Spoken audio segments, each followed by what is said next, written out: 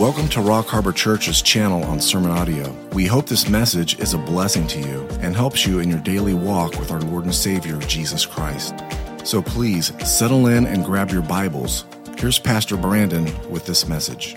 We're going to focus on two things today. So the first thing I want to focus in on today is apparently Mother's Day, right?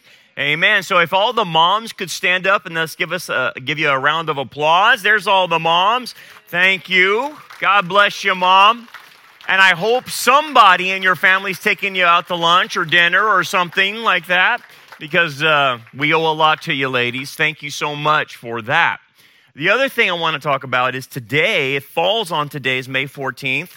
2023, obviously, and you're like, well, what's the big deal about that? Well, the big deal about it is Israel's 75th anniversary of reconstituting as a nation again, and that's where I want to spend our time. I'm going to take a break in Genesis and then focus in on the prophetic development of Israel, what's going on today, and where we're going from here on. Because the significance of Israel, as we try to highlight a lot, and you can see in our prophecy updates, we are always giving you news about what's going on the ground there, is Israel is God's timepiece. And if you watch Israel and you see the developments that's happening with her, then you know where you're kind of at on the prophetic clock. And that's a key ingredient in understanding prophecy.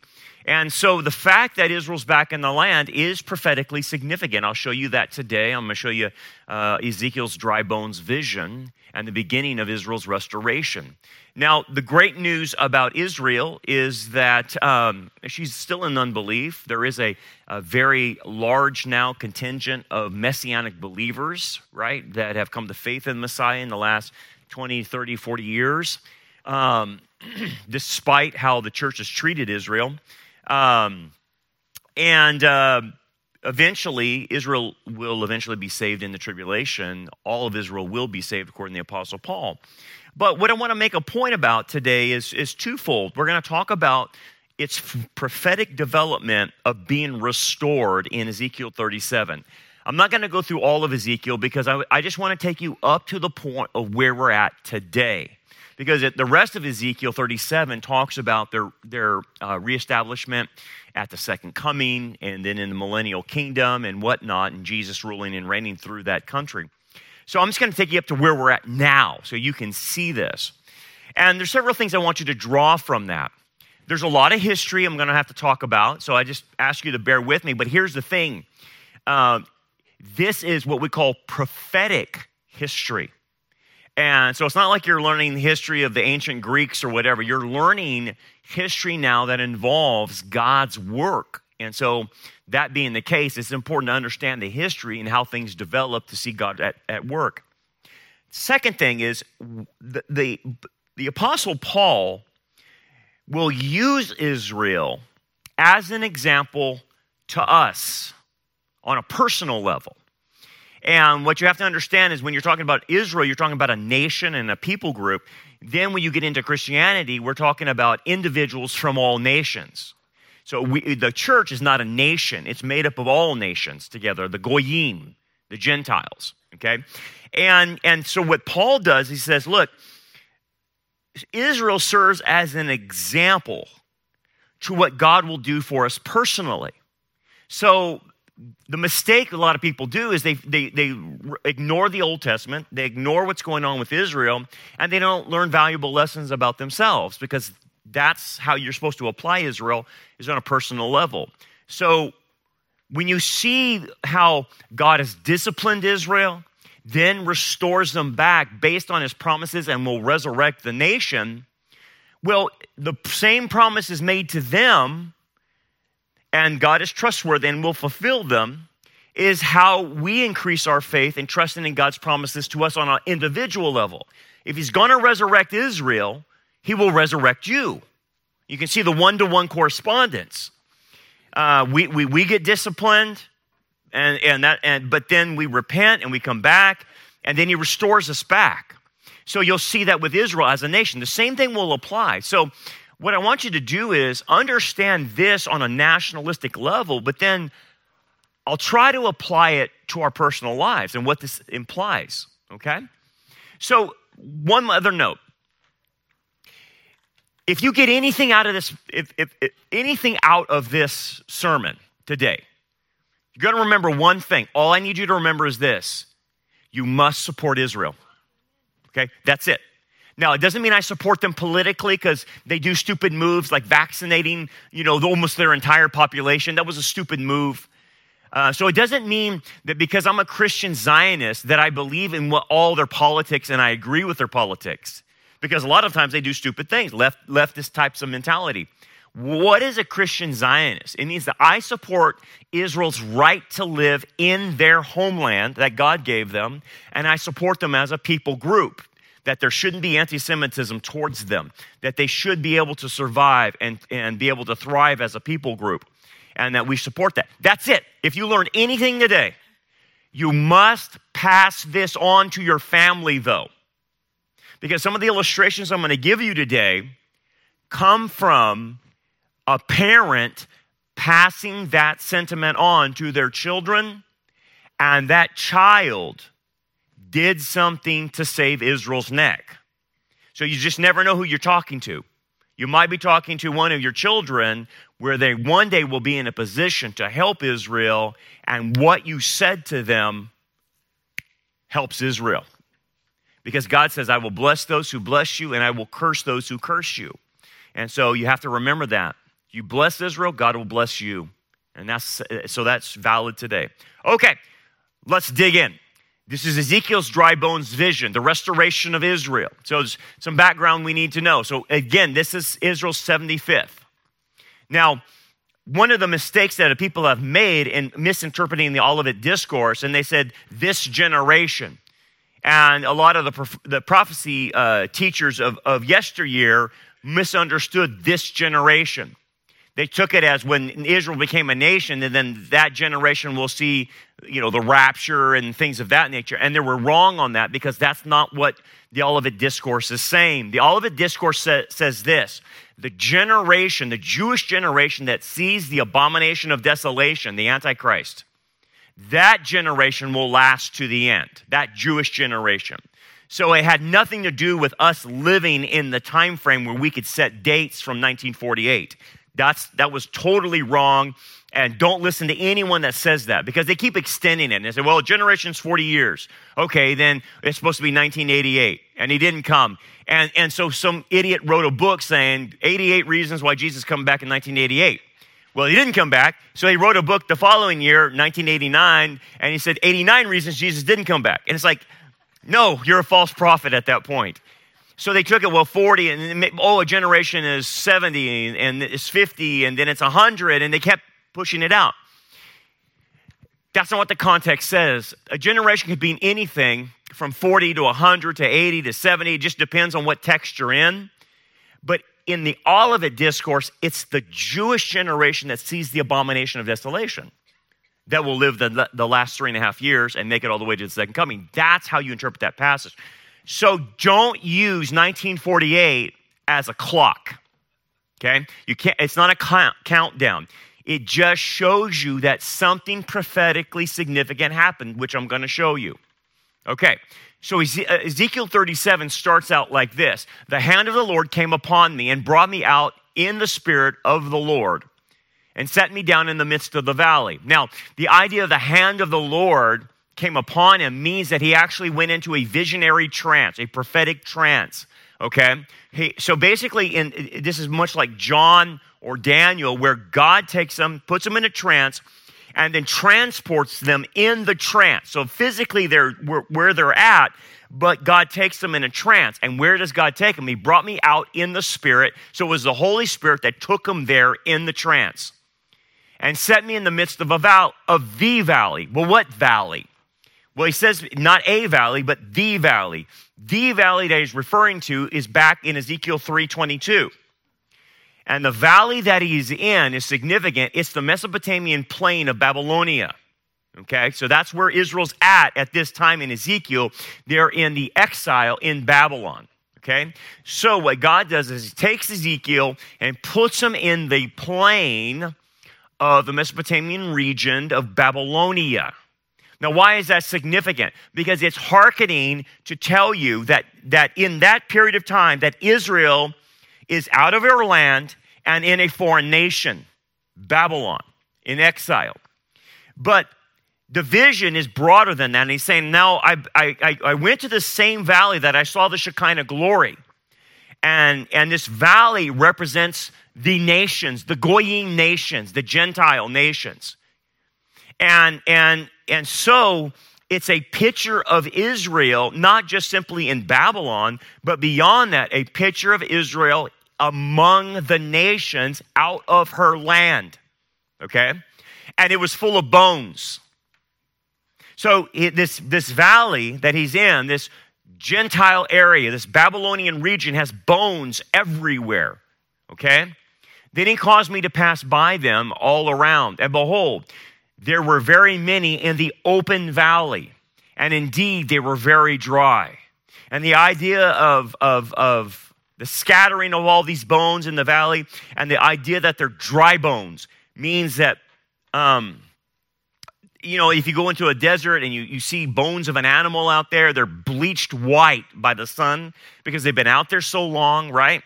And he's saying that these bones have been out there in the desert among the nations for a very long time. Very long. So much so that they're dried up and that they, it seems like, they might as well just turn to dust at that point in time. It looks like nothing can happen. Everything's non-existent among these nations with these bones. They're useless. They're just bones. Okay? This is prophetically significant because in the last 2,000 years, Israel has been scattered among the nations. And they look dried up. And they look so dried up that the church made a major mistake. The Gentile church became anti-Semitic by as early as after the hundreds AD. After the apostles died, the church becomes anti-Semitic, divorces its roots from the Judaic background, and then embraces Greek Hellenistic thought into the church. So it is now because of the Jewish believers coming to faith in the Messiah today that has given us the ideas that I try to teach you about Jewish idioms and the Jewish background and the Jewish culture. Because the commentaries don't tell you that. It is coming from the Messianic Jews telling us and giving us more insight into the scriptures.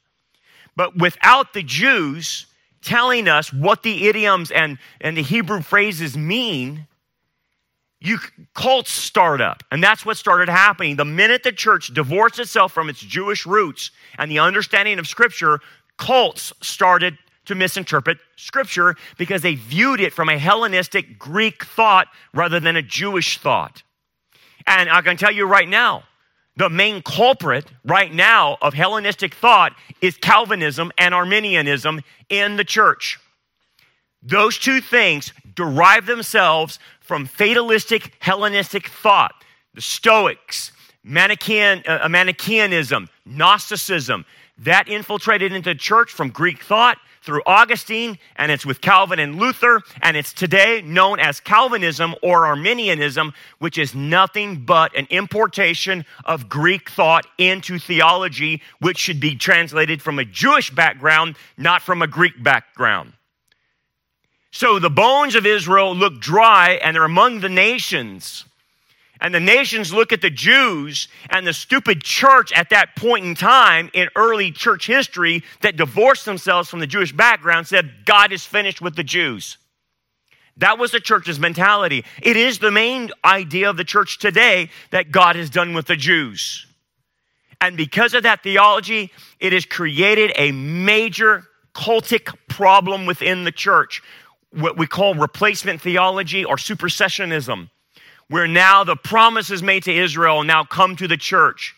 How do you see this today? You'll see it in dominion theology. You'll see it in New Apostolic Reformation. You'll see it in any church. Ask their pastor, what's your view about Israel? If he thinks the church is Israel, that's replacement theology. And then that turns into trying to Christianize, or not, let me say, trying to create a theocracy in America.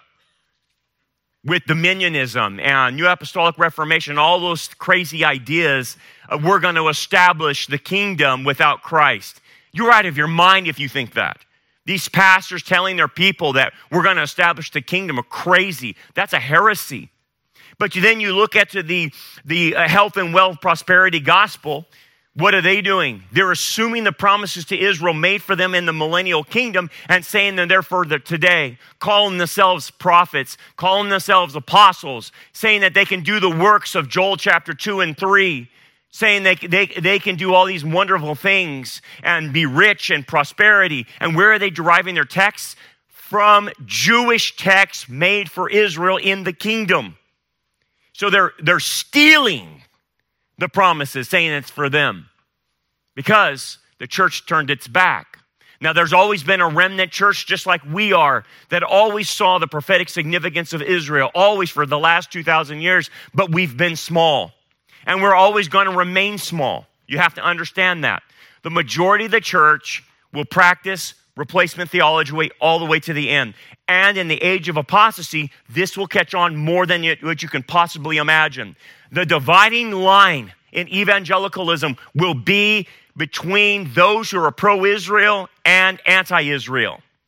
The divide line is starting to happen now. If you ask a woke church, where do they stand with Israel? They'll call Israel an occupier. They'll call Israel an apartheid state. Same mantra as the left. Anyway, let's continue on. Then he said to me, Son of man, these bones are the whole house of Israel. So I'm showing you in verse 11 that the bones represent Israel. Dried among the Gentile nations. Look like they have no hope, right? So that's what the dispersion of the bones are in the valley. It is the Gentile nations, Israel dispersed among the Goyim. So your next question theologically is, how did they get dispersed? Why was Israel for the last 2,000 years dispersed among all the nations? Why did that happen? The same reason that when you disobey the Lord and he disciplines you and me is the same reason he disciplined them. And they committed a big time sin. The sin was the rejection of the Jewish Messiah in the first century. Jesus said this, in judgment of the religious leaders who had formerly rejected him. He who is not with me is against me. Talking to the religious leaders, the Pharisees, the Sadducees, right? Not just the common person, but to the religious leaders. So here's what you have to understand. Like in America, you and I, could care, our government is a joke, okay? Our government's a joke. And you're like, Joe Biden doesn't represent me, right? Kamala Harris doesn't represent me, but they're the government of the United States. So what you have to think about when you're looking at Israel in the first century is the same kind of idea. The people of Galilee and Judea and all over did not have too much control over what was happening politically and religiously in their country. So you had the elites in Israel controlling the religious aspects and political aspects of Israel, much like the elites control it today.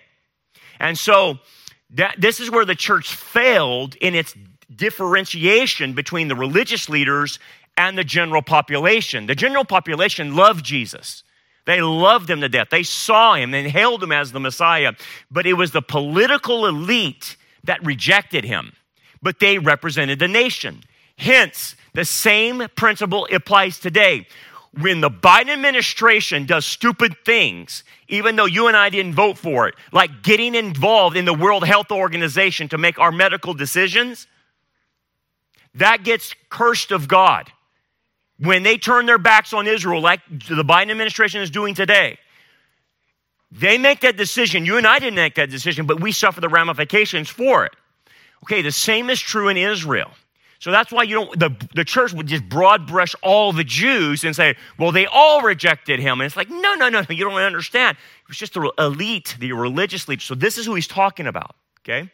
Therefore, I say to you, every sin and blasphemy will be forgiven men, but the blasphemy against the Holy Spirit will not be forgiven men. Anyone who speaks a word against the Son of Man, it will be forgiven him. Now, what is this? This is what we call the unpardonable sin, or the other term is blasphemy of the Holy Spirit. This is a sin that cannot be committed today by anybody. It was a nationalistic sin by the religious leaders of Israel. Okay, what was it? Well, they had three witnesses given to them in the first century by God. The Father's witness was John the Baptist, okay, and the Old Testament. John the Baptist witnessed, prepared the way for the Messiah. And he did his job, and they cut his head off, right? The elite did, right? Okay. Second person of the Trinity, the Messiah himself, through his words and through his actions, is a testimony to Israel that he is the one. Before Abraham was, I am. Claimed to be Yahweh, was doing the works and saying the things that Yahweh would say. That was rejected. And that's why he says, anyone who speaks a word against the Son of Man, it'll be forgiven. But then the third witness was the witness of the Holy Spirit upon Israel. So you have all three persons of the Trinity. And what was happening is Jesus, in the kenosis, in his self-limitation of his deity, he didn't cease to be God. He just limited those attributes to the will of the Father. So he would only access the deity and do things according to the will of the Father, and the power through the Holy Spirit worked through him to do the miracles. Okay, so the miracles that he was doing were being testified by the Holy Spirit to his person, that this is the one true Messiah, here's the God-man. When Israel looked at Messiah's works, they could not deny that he was doing miracles and messianic miracles. So what they had to come out with religiously is just like a spin doctor in politics, where we can't deny the power, but we're going to attribute the power to Beelzebub. That was the unpardonable sin, because it's the third witness of the Trinity, the Father, Son, and Holy Spirit, and to call the powers that he was doing and attribute it to the devil for the nation of Israel, that's it. Now, it didn't permanently cut Israel off. It caused them a temporal judgment upon the nations, okay? It didn't mean that individual Jews couldn't be saved, because they did. That's what the book of Acts is about. They could be saved, but the nation would be judged for this official rejection. Just like if Joe Biden does something stupid, like they do like almost every day, right? Like every day, we're going to be judged for it as a nation, right? That's kind of how it works. So the unpardonable sin cannot be committed individually by a person today. It could only be committed by national Israel when Messiah was on the ground, them watching him do the miracles. And he says, when you see that and you say it's of the devil, that's it. Blasphemy. And that's not forgiven. So he says, but whoever speaks against the Holy Spirit, it will not be forgiven him either in this age or in the age to come. Now that phrase, in this age or the age to come, is a Jewish idiom. That's how they spoke. And they only talk about two ages, the age they lived in and the Messianic age. And the idiom, you don't want to press it too hard, because the idiom just means never. There is no return when Israel does this. There's no return from the temporal judgment that's going to come upon her. Now, this doesn't mean that God is rejecting Israel outright. It means that a judgment is going to come. Okay, and there's no getting out of this. You can escape it personally by coming to faith in the Messiah and being baptized and identifying with the Messiah in the book of Acts. Okay, because they said he has an unclean spirit. That's what they were attributing the works to. Okay, so Jesus then pronounces judgment on the first century generation and Israel. The men of Nineveh will rise up. Who are the men of Nineveh? Gentiles, goyims, will rise up in the judgment of what generation? The first century generation, this generation, and condemn it. Because they repented at the preaching of Jonah, and indeed greater than Jonah is here. The queen of the south will rise up in judgment with this generation, this first century generation, and condemn it. For she came to her ends of the earth to hear the wisdom of Solomon, and indeed a greater than Solomon is here. To whom much is given, much will be required. He's basically saying, look, man, these Gentiles are believing and they have less information than you guys. So hence, you reject me, he's saying, your penalty will be stiffer because you knew better. And did the religious leaders know who he was? Absolutely, they knew who he was. And how do we know this? Jesus informs us in a parable that they didn't know. This is his son, and let's kill him. That's what they said. So Jesus indicates they knew who he was. So here's where the judgment comes. Now I want you to pay particular attention to this. But when you see Jerusalem surrounded by armies, then you know that its desolation is near. When did that happen? It started around 68 AD, okay? The Roman armies, the Jews had started a rebellion. The Roman armies then circled Jerusalem, okay? And so one of the signs when he said, not one stone will be left upon another, he told the disciples, they asked him, well, what's the sign that the destruction of the temple will happen? He says, when you see Jerusalem surrounded by the armies. Well, anyway, they surrounded Jerusalem 67, 68 BC, AD, sorry. And they were sieging Jerusalem, and then their supply lines broke. The Roman supply lines broke, and they needed more, so they had to back off of the siege. And many people that understood what Jesus said left, and they went to Pella and hid. Then Rome regrouped and came back in 70 AD under Titus. Vespasian was his father. They first started the siege. Titus comes in, and then some of his soldiers get out of control, and they burn down the temple. They burn down Jerusalem, and they kill Josephus says about 1.2 million Jews at the time. And that is what Jesus predicted, that Jerusalem, the temple, would be destroyed because of the rejection of the Messiah. But there's one more aspect I have to bring out, and he says this in verse 24. And they will fall by the edge of the sword. 70 AD happened, okay. 1.2 million Jews died, and be led away captive into all nations. So we call this the dispersion of Israel, the diaspora, okay, that they're scattered among the nations. They were kicked out of the land because of this rejection of the Messiah. And Jerusalem will be trampled by the Gentiles until the times of the Gentiles are fulfilled. When does that happen? The second coming. Who controls the Temple Mount? Gentiles, Goyims, the Arabs, right?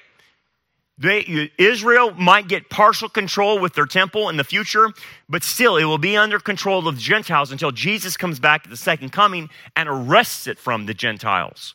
Okay, so this is what happened.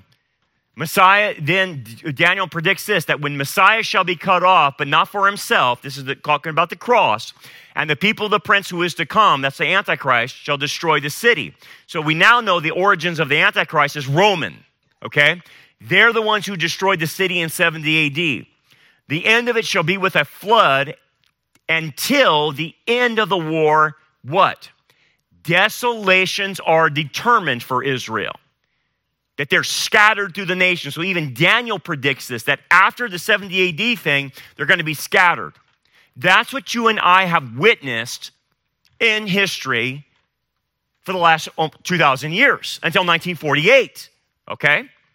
And he said to me, Son of man, can these bones live? So I answered, O Lord God, you know. So from Ezekiel's standpoint, he's saying from a human standpoint, when you look at Israel scattered through the nations, can they be a nation again? And from a human standpoint, you would say no. You would just say no. And so it's funny, I have commentaries from the early, I've read them from the 1800s, before 1948. And there's like a sliver of commentaries out there that says one day Israel will be reconstituted as a nation. And you're like, well, that's incredible faith, right? Just to be able to say that back then. But most of the commentaries say, no, God's blessings now go to the new Israel, replacement theology. The church is now Israel, and it's all assumed under the church. And that's how people thought. That's how the Christians thought for the last 2,000 years. Because when you looked at Israel, you say, no way. There's no way they can become a nation again. Unless God moves. From a human standpoint, you're right, can't. But when God's working, that's what Ezekiel says, God, only you know if you're going to do a miracle and do this.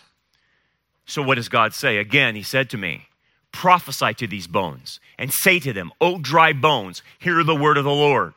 Okay, so who are the dry bones? Israel. So God is speaking now to Israel. Thus says the Lord God to these bones, surely I will cause breath to enter into you, and you shall live. Now that's an end game, and the end game is regeneration, that all of Israel is going to be saved. But then Ezekiel, obviously through the Holy Spirit, says how it's going to happen. Now here's another passage that Paul picks up, and that's where we get the concept. For I do not desire, brethren, that you should be ignorant of this mystery, lest you should be wise in your own opinion, that blindness in part has happened to Israel until the fullness of the Gentiles has come in. And so all Israel will be saved.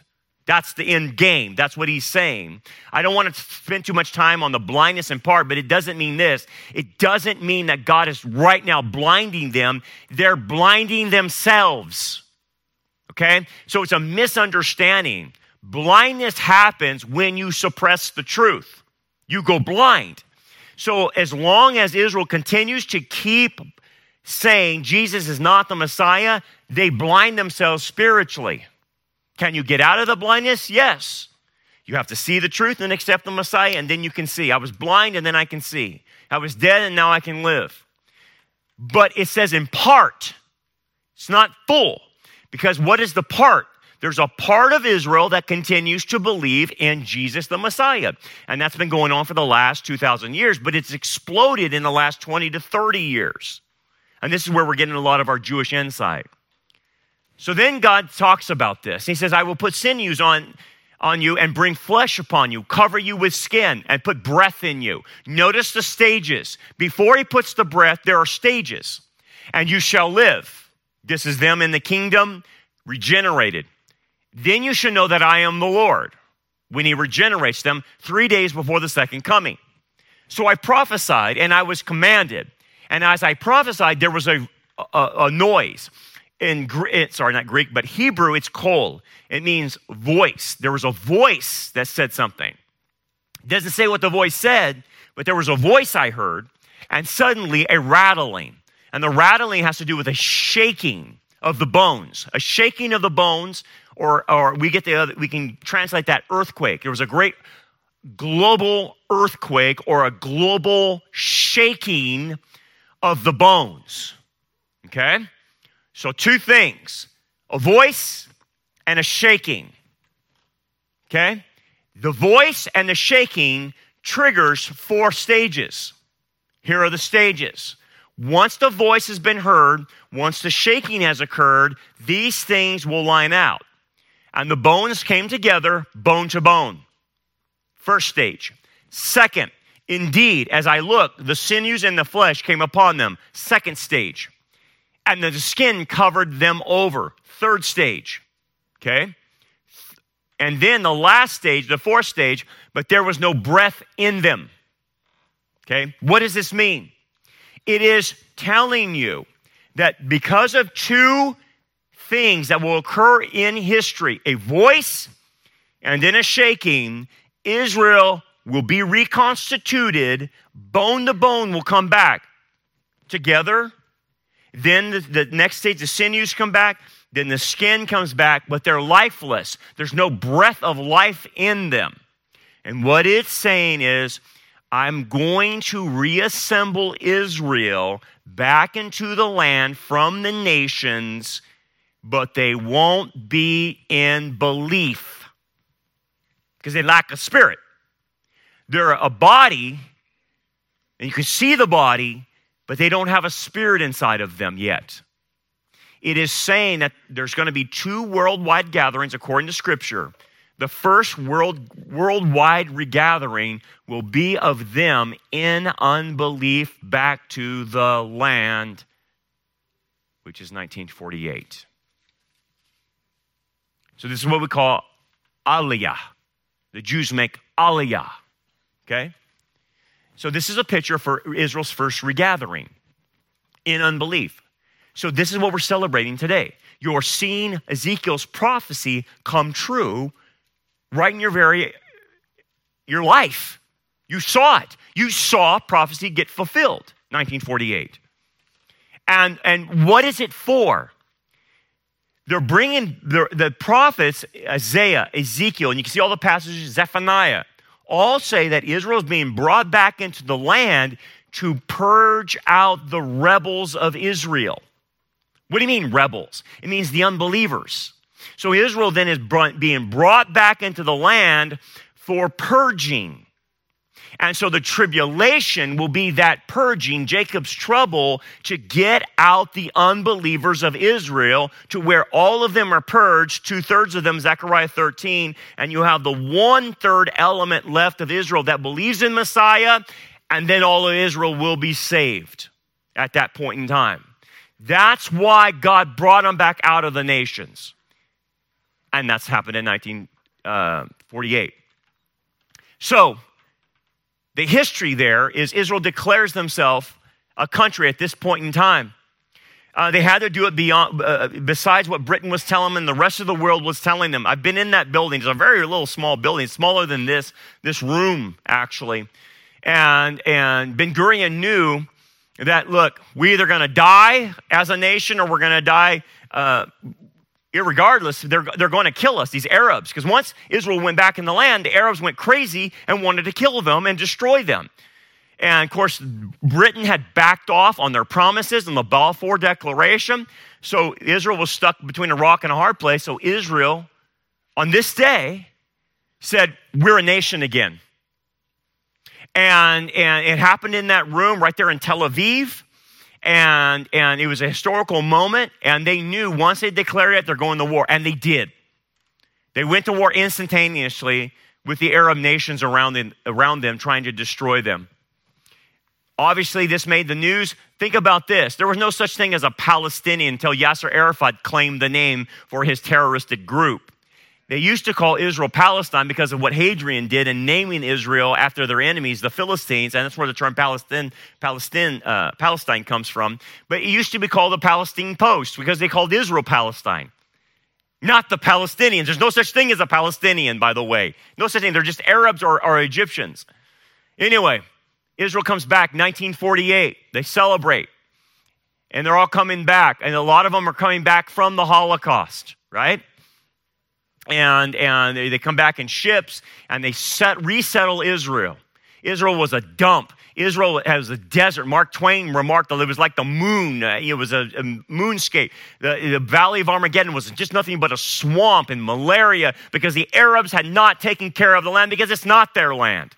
So the Israelites come back, and they reconstitute Israel as a nation, and they start growing crops, and they start doing everything and create now a first world country, high in technology, high in inventions and everything else. Our medical is coming from Israel. A lot of our technology is Israel. This is how they lived. When they first came back, they lived in tents, just like they lived with Moses in the desert in tents. This is how they lived in 1948 when they came back. Here are the Jews coming back in 1948. So you can see them living in kibbutzes, living in the tents. Here they are, happy to be in the land because they escaped Europe. The crazy Europeans gave them over to Hitler. Let's talk about the voice then. So our best estimates, 2 things triggered this. God says they will hear a voice, and then they will see a shaking. There's 2 things that relate to Israel coming back into the land, 1948. Let me add this. These 2 things also start the last days. Okay? Because the disciples also ask, what is the sign for the last days? And he said, nation shall rise against nation and kingdom against kingdom. And what he said, that's a Jewish idiom, a rabbinic idiom, which means world war. When you see the world go to world war, the last days has begun. It doesn't tell you when it ends. It just says that's the sign that they have begun. And isn't it funny that in concert with the last days beginning, in concert at the same time is the reestablishment of Israel by hearing the call and then the shaking. The shaking, or the voice, I should say, happened in World War I. the Zionist movement now had the backing by Britain with the Balfour Declaration. And then this led to the Mandate of Palestine in 1922 by the League of Nations to give what? Quote, a national home for the Jewish people.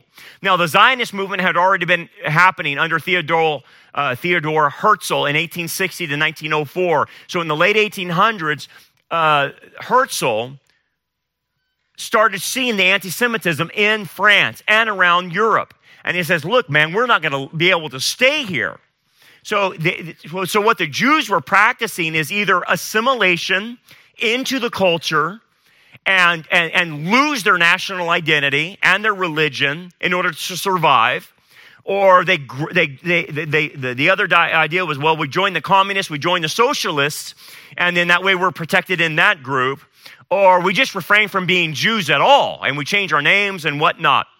And that's kind of the practice that was happening in the late 1800s with the Jews in Europe with the anti-Semitic growing. Okay, so then you had the Dreyfus affair happen in France, where a Jew gets accused and totally lied about, and Herzl sees it and said, wait a second, these Goyim are turning on us. They're going to kill us all. And he was right. He was right. At that time, they said, if we don't do something, if we don't get out of here, if we don't go back to our homeland, these Gentiles are going to kill us. It could have been more prophetic.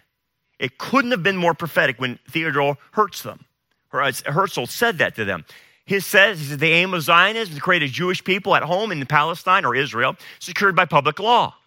And that's what the Balfour Declaration did.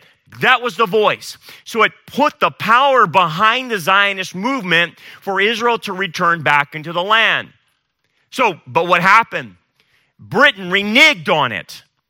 Britain fell back and became anti-Semitic and went to the sympathies of the Arabs and the Muslims at that time and pulled back in support of Israel gaining their homeland again. So Britain backed off. And guess what?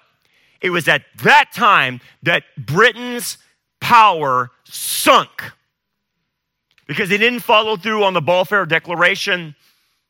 And ever since then, Britain has been nothing, no power, nothing. Remember the British Empire, how powerful it was? It came to a screeching halt when they decided to turn their back on Israel and not support their land and give it to Arabs and other people, squatters that didn't belong on that land. Britain's never been the same. And I'm afraid when we watch our administration turn their back on Israel, the same thing will happen to America as it did with the British Empire. You turn your back on Israel, you can expect the cursing from God and the end of your nation. Now, Britain exists, we know that, but they're not the power that they were once they did this.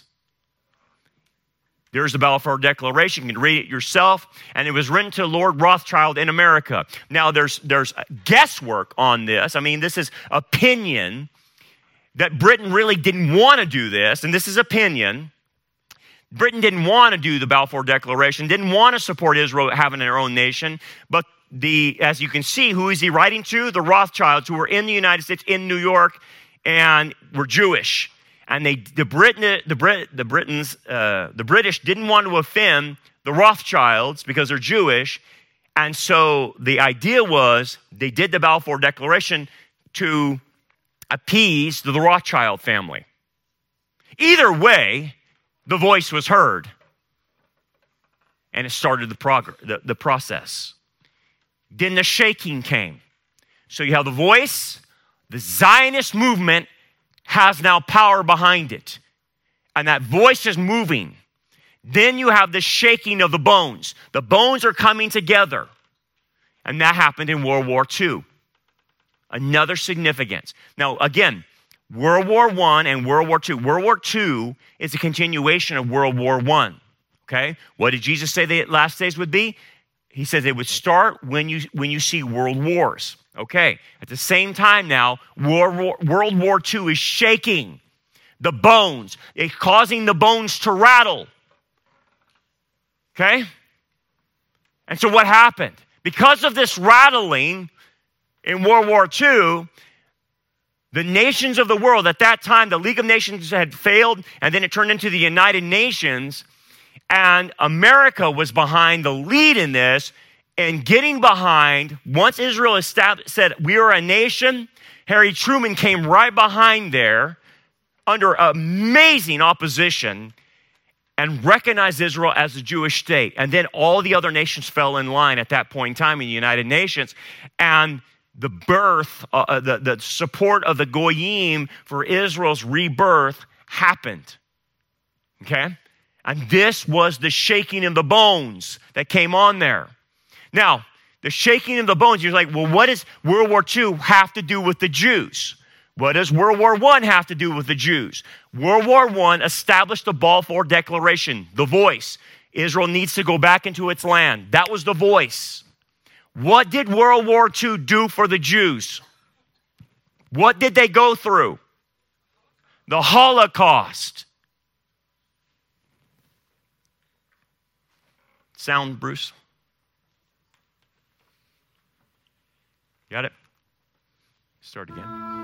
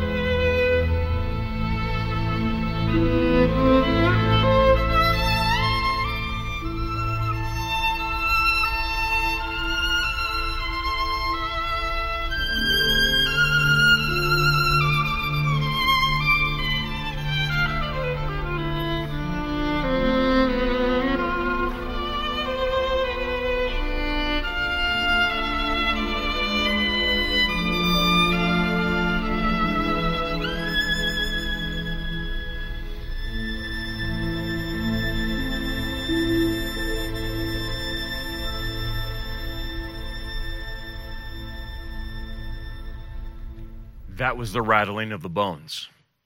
Israel becomes a nation. Harry Truman says, I am Cyrus, leads the nations to become. And that's why a lot of America's prosperity happened, because America led out in that. Not so today. Indeed, they indeed say, our bones are dry, our hope is lost, and we ourselves are cut off. What happened? After World War I and World War II, something significant changed in Judaism. Follow me. Something significant changed, especially after going through the Holocaust. And do you know what it was? This idea, our hope is lost, we ourselves are cut off, our bones are dry. Saying our bones are dry means we have no hope.